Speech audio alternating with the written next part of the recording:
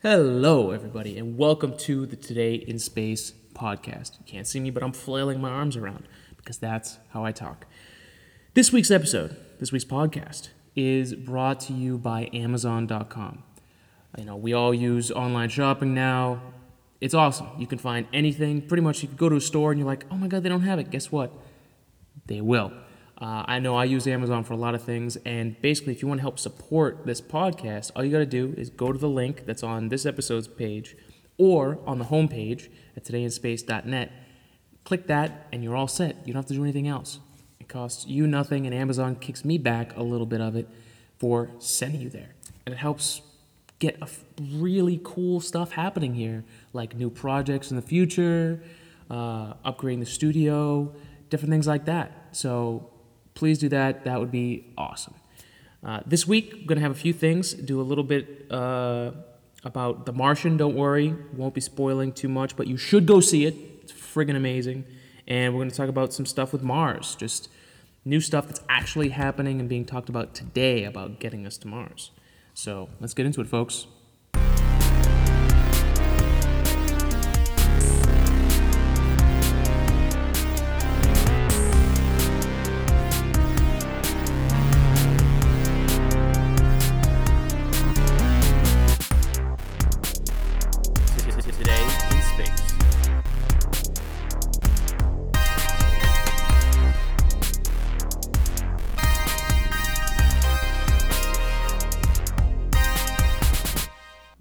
Welcome to Today in Space. Woo! What's happening, everybody? I'm super excited. I got a great weekend coming up here. I'm going back down to the beautiful state of Pennsylvania. Can't wait. I'm actually leaving pretty soon, so if it sounds a little rushed, I'm doing it at the last minute. It is what it is. What are we going to talk about this week? I guess to start, man, let's talk about job search. I mean, if you're in college right now and you haven't thought about an internship or anything like that, let me just say right off the bat, do an internship. Get as much experience as you can while you're in school. I know, believe me of all people understands enjoying yourself in college and experiencing that kind of lifestyle, whatever, man, that's cool, but you need, what are you going to college for? You're going to college to get a good paying job down the road, to learn about this stuff, right? Especially if you're any kind of science field, right? So have your fun, but at the same time, go get yourself an internship. I actually talked to someone, this week who I was giving her a ride to a job interview, and it was just, it was funny. She was asking me about, my experience, stuff like that, and it was interesting talking about the last 3 years, how I was working full-time, was still in school, did all this stuff, and I could hear her, and then telling her how, sorry, before I jump, I was telling her how then I got, then I had to leave, finish school, and all this stuff, and now I'm doing this job while I'm trying to find another job, and I could just feel her, her anxiety, and I'm like, listen, I was like, I'm really sorry. Like, I didn't mean, she's like, no, it's okay. Like, I'd rather know that because, that's what I've heard is that getting jobs are not easy. And that's what everyone says. Getting jobs are not easy, blah, blah, blah. No, they're not, but it is what it is. We can't get too caught up in that. Personally, I've been looking, it's basically a part-time job looking for jobs. It takes so long. So this is kind of some advice for anybody who hasn't yet started looking for jobs or had an internship and got the first job, and you might be considering applying to another job. So we're just going to go through these real quick, all right? Right off the bat, if you're in school and you're going to graduate and start applying now. Do it here or there. If you find a job you like, just apply to it. It's not that big a deal. You're not making a commitment. You still have to get the interview, and then even if you get the interview, they still have to want to bring you on. So it's not this life-ending, it's that early 20s. Oh my God, if I make one decision, my entire life is over. No, take a breather. Take a breather. You'll be okay. Another big thing that you probably won't be ready for is not hearing back from any of those companies. I've read a lot about this online too, and I'm experiencing myself. Like, it just doesn't happen. Like, it's a numbers game, right? Personally, I have an Excel sheet that I keep track of everything, so I know when I sent it, how long it's been, who I sent it to. If I get anything back from someone, which is rare, I'll put it in. I know someone from that company now that works there. Different stuff like that to help. But and it's not because they're trying to fuck with you or anything. It's just you never know this is the most important thing. You never know what a company is looking for or the situation that they're going through. So one of the big challenges I'm facing right now is I haven't seen too many entry-level jobs, right? Which is people right out of college, right? There's not too many entry-level engineering jobs, especially in the direction that I'm going to for the next 10 years. That's my plan, right? Really isn't much, especially out in Massachusetts. Now, I'm not just an entry level. I also have a few years of great experience inside a company where I did things it would take someone else at another company years to do. Great experience, but the problem is it's too much for an entry level job, and it's not enough for the next level, which apparently, if you know more than this, please email me and I'll correct this. But from what I can tell, it's entry level or you need 10 years of experience, 5 to 10 years of experience with a master's degree or a PhD. That's really all that's out there. So my thing is you never know, and it's something I've been told and I've been stubborn about, but I'm finally turning this franchise around. You just don't know what a company's looking for, so you just apply. Even if you're not 100% qualified, even if you don't even think you'd get it. If it's something you're passionate about and you have some experience and you're willing to take on that responsibility that the job description has, apply for it. Apply for it. Because you're not going to hear back from most of these places anyways, right? So just get that off your back, right?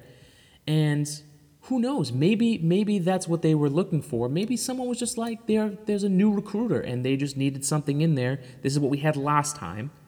These are the qualifications of the persons we had last time. Maybe that's all it is. You never know. So go for it. Go for all that stuff.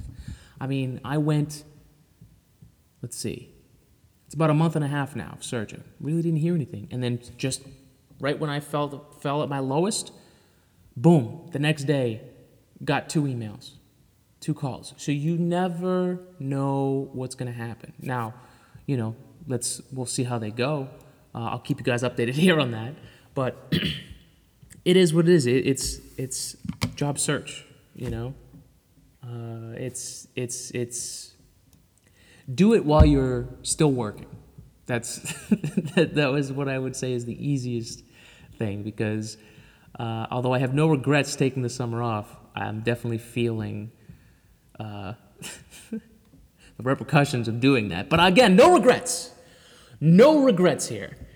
Another thing I found out this week is there's job search fraud. Can you believe that?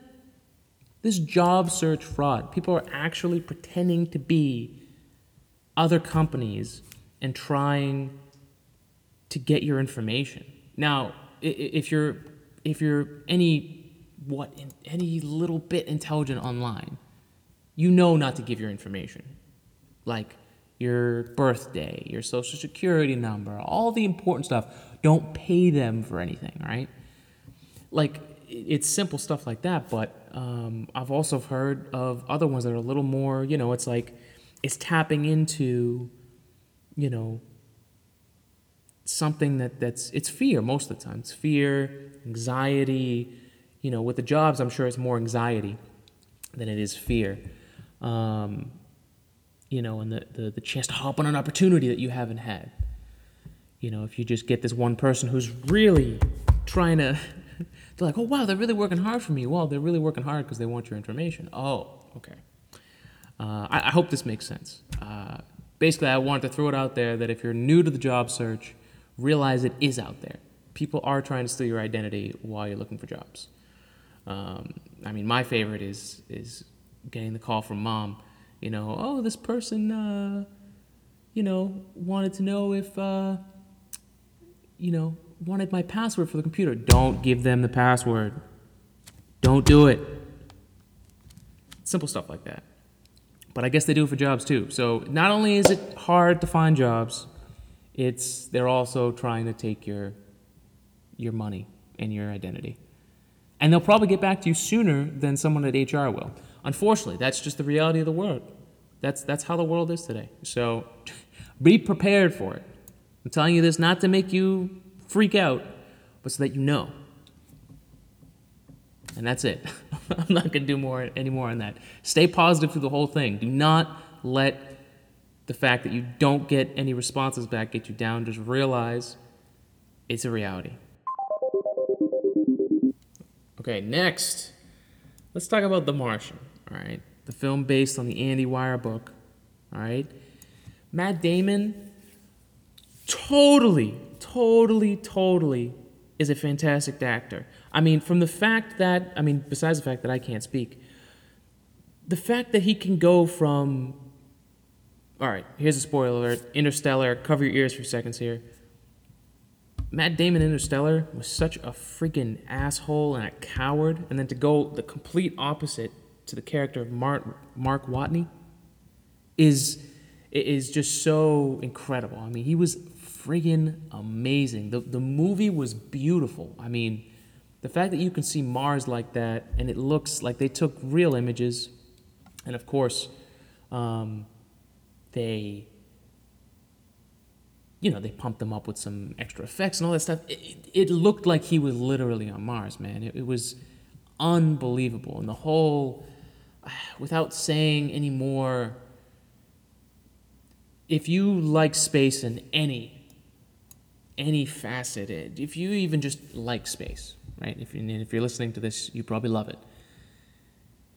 You're going to love this movie. I mean, better than Gravity. And I've talked a lot about Gravity. I think it's better than Interstellar. And Interstellar's amazing too. It was a solid story. You were in it for the entire movie. And I mean, I feel the same about Interstellar, but I feel like The Martian was the right length where you got your bang for your buck, you got the story. It was incredible. It looked incredible. There really wasn't one scene where I looked and I was like, that looked fake. No, really, not one. It was incredible. And you have to go see it. I would highly recommend go find one of those theaters that didn't even know these existed. They have leather chairs, right? Like Lazy Boys, right? Just in the whole aisle. And they recline. So you literally could watch this movie in a recline, in the darkness. Like you could even lift the seat, the handrest between you in case you and your date want to get a little bit closer, That way if one of you gets terrified at movies, it's real close, they can grab onto you. That's always fun. It was awesome. Go find one of those theaters, man. I can't believe it. I like going to the theater and having a recline like that in such a comfortable sofa makes paying the $15 for the movie worth it. At least a little more worth it. But go see The Martian if you haven't seen it already. It's friggin' amazing. And I mean, that's kind of where this whole week has been Mars. All Mars. And there's been a ton of stuff. Like actually the week before, I talked about it in the last episode, the Planetary Society put out a paper that outlines their plan, because basically what they're thinking is where we are right now and our plan to go to Mars is nice that we have one, but we're not setting ourselves up for a guaranteed success that we can do it. The money isn't set the way things are, that every so many years you have to renegotiate every time, and there's just not enough money to build all the things that you need to get to Mars in time. So they're proposing something to get us to Mars sooner, to get humans to Mars sooner, that doesn't require the massive amount of money that really it does to land on Mars. So their proposition is called Orbit First. Essentially, put humans in orbit around Mars first. And then everything we learn from that can then help us land on Mars. Pretty cool, right? I think it's smart as hell. I think the whole idea makes so much sense. Orbiting people around Mars and getting them for that 20-something month, 9 months there, 9 months back, and whatever we spend in the middle, right? That's 18 right there for travel. So you're going to spend 3 months there, maybe? So orbiting makes a lot of sense. Not only scientifically, but it makes a lot of sense financially, because in order for us to orbit Mars, there's a lot of things we already have that we can do today. The stuff we're doing in the ISS, huge. The fact that we're growing food, the space lettuce, huge. That we can feed these astronauts, maybe cosmonauts, who knows, whoever will be involved. So we can feed them on their journey, because we can't just bring supplies. They're gonna need something sustainable. And one of the things, not to gross you out, but one of the things that's really, and I got to look more into this, that's a really good option, that it's low payload when you launch, but will give you a good sustainable food source, is having a bug colony, a colony of insects that you can grow and consume and give you the protein and the nutrients that you need. I know it sounds crazy, but insects can repopulate very well. We all know that you get a fruit fly, all of a sudden you have an entire thing of fruit flies, right? I mean, this is extremely general. So if there's any insect specialists out there, I apologize. I haven't really done the research yet, but just the idea of that, that's a completely new, like that cuts through what a lot of people can tolerate, who are on Earth, who are not even close to being considered astronauts, right? Like, already in the space station, if you're going to be an astronaut, you're going to be drinking your own recycled piss.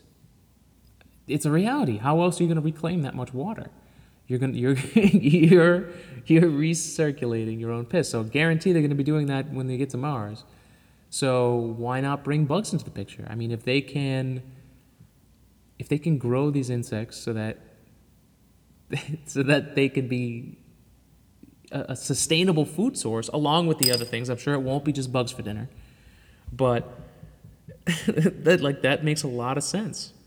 And the paper's really interesting. It's really what it is it's a culmination of ideas to help solve the issue of NASA's budget and dealing with the fact that, number one, we're not going to have an era like we did with JFK, with Kennedy.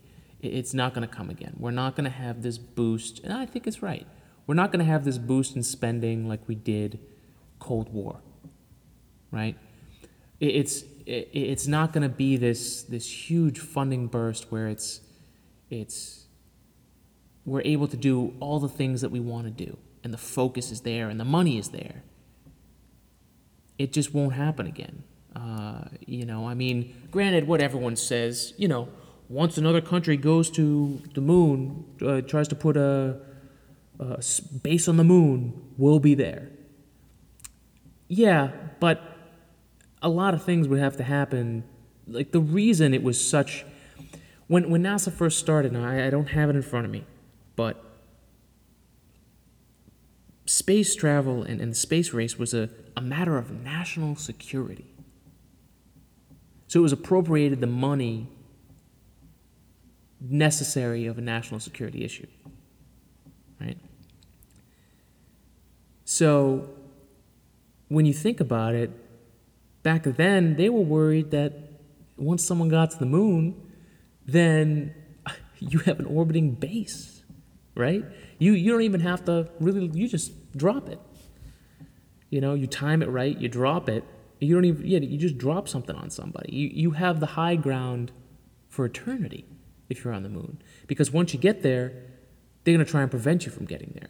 So it's this just insane idea of, oh my God, the whole game has changed. So at the time, NASA was receiving money to get to the moon because it was a national security issue.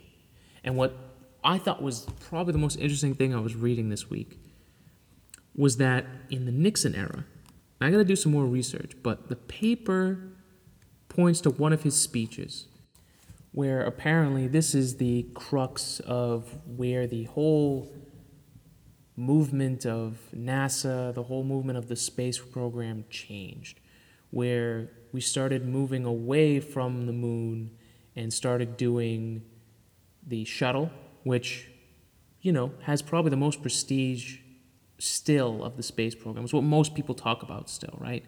And it moved us away from exploring planets to going into orbit around our own planet. It was that fundamental shift. And that I think is what they were really harping on in this, that's where NASA is today. So we need to approach it like that. We can't just say, oh, back with JFK, it just is not going to happen anymore. And I want to read this because I want to get the entire speech, but this quote really hit me in the understanding of it from Richard Nixon, President Nixon. So the quote goes, "We must think of space activities as part of a continuing process, and not as a series of separate leaps, each requiring a massive concentration of energy. Space expenditures must take their proper place with a rigorous system of national priorities." Oh boy. "What we do in space from here on in must become a normal and regular part of our national life, and must therefore be planned in conjunction with all of the other undertakings which are important to us." And that was from Richard Nixon's statement about the future of the United States space program, March 7th, 1970. So that's 45 years ago, right? So, this is my opinion of that quote, and definitely how I said it, too. It's interesting because when the first part of that, and I'm sure this isn't the entire quote, but just saying we must, this is the part that gets me. Space expenditures must take their proper place. Oh boy, whenever that gets said, you just know it's like, oh, we're getting screwed. But whatever. Did we know back then that was going to be the thing? No. And so what the paper brings up and goes over is that since then, that became the precedent. And that precedent has followed through every president since. Every single president has brought it down from a national security level where it was getting the funding that you could argue it needed to progress, down to this level where it's, 0.5% of, well, let me check this number, because what actually is the 0.5%?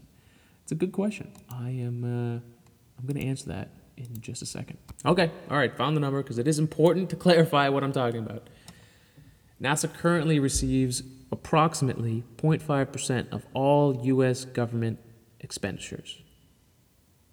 So that's that number, and that's the current one. Before it was there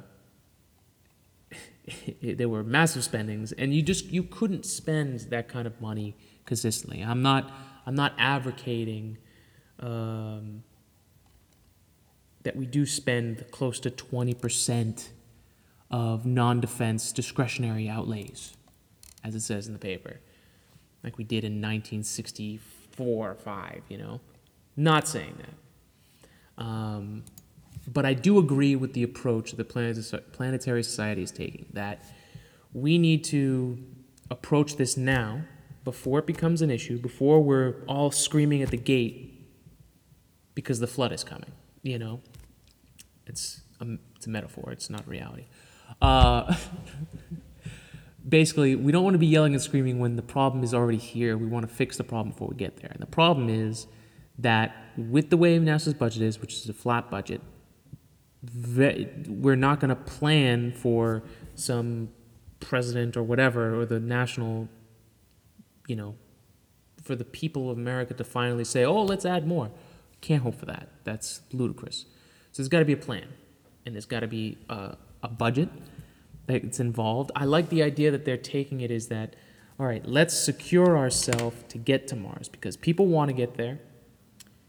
We have the support now with the public, and now's the time to say, okay, let's get the scientific community involved. Everyone from top-level scientists down to space enthusiasts. Let's get everybody involved. Start talking about it like we're doing with this show. Plan out, say, all right, by the 2030s, we're going to be sending humans to orbit Mars, right? Holy crap. Then maybe we'll make the 2040-something period of landing on Mars. By just shooting for this really hard thing, which is landing humans on Mars and then bringing them back. If we aim for that one thing and focus all of our efforts, it's going to be really, really fucking hard to do that. So let's change it up and do things that are more reasonable, just as difficult. And they're done with things that we have today.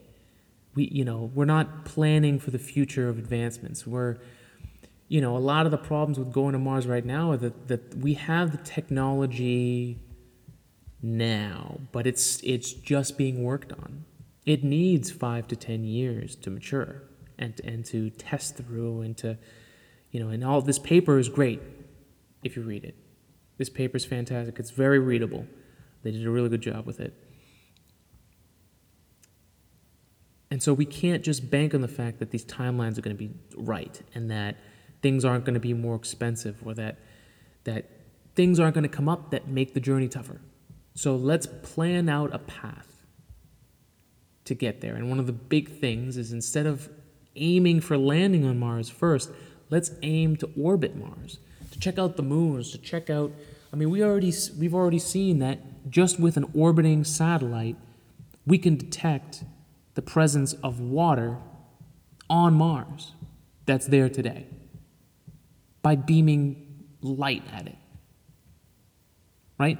If we can do that crazy kind of stuff now with just a satellite, imagine the amount of work we can get done in 3 months, orbiting Mars with astronauts on board, doing the same level of work they're doing on the International Space Station, which is doing wonderful science. But it's not going to last forever. And eventually NASA is going to pull away from that and aim for Mars.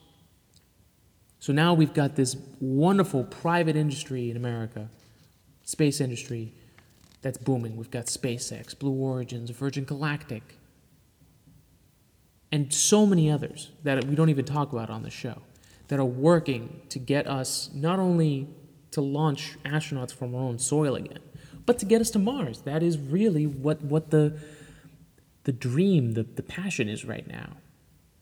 SpaceX talks about it all the time, about that their mission is to go to Mars. The Falcon Heavy, when it finally launches and we finally get that thing going, that rocket is what's going to help bring down the price of getting to Mars. That's one of the big things with this going to Mars thing, man. It's all about money. And these private companies that are innovating and driving the development and pushing it farther than NASA can on a very stretched, thin budget. There's no better time than now to get this stuff going. And I think that's where the Planetary Society is coming from. That we need to capitalize on where we are today as humanity. That this passion is there today. So let's make a plan with the scientific community as a whole. Get everybody's ideas, pool them together, and come up with a plan to actually get us there, and not just plan. Like even now, even though there's a plan, there's no talk of how much it's going to cost. Mainly because, I'll be honest, it's like anything else you see today, right?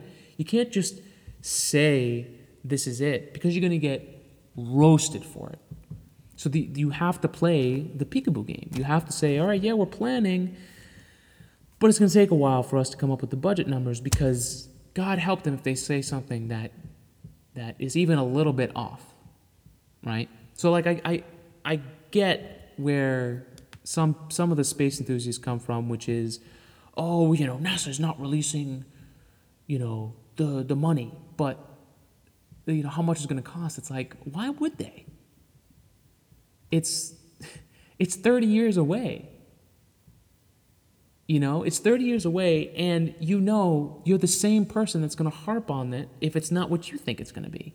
Or if it's even speculating, you're going to be up their ass about it. So take a chill pill. We've all got you, man. We've got your back. You don't have to be over the top with this as much. The scientific community and people want to go to Mars. I really do believe that. Planetary Society is providing this paper, which is beautiful. It'll be in this link. Read it. I'm going to do more about it in the coming weeks here. I'll do a few segments the more I read about it. But just fascinating stuff, man. It really is. There's so much. There's so much I'm learning about just the whole history of the space program. Like, the crux of Nixon is very much like the day that Doc Brown and Marty McFly went back in time. It's the crux of the future path of NASA. That's where we decided to change it. So I'm gonna do more research and figure out if that's really what it is. But that's what it's seeming, is that changing point was a big change in just the whole way that it was thought of, from these two kids in college accidentally making rocket fuel and then getting money to start a rocket program, which eventually became NASA, from what I remember, to touching people on the moon and having the Apollo program and having every person paying attention to, what we have now, which is not a bad thing. We hit some troubles in the 90s and the 2000s with approaching space the right way, getting to Mars the right way.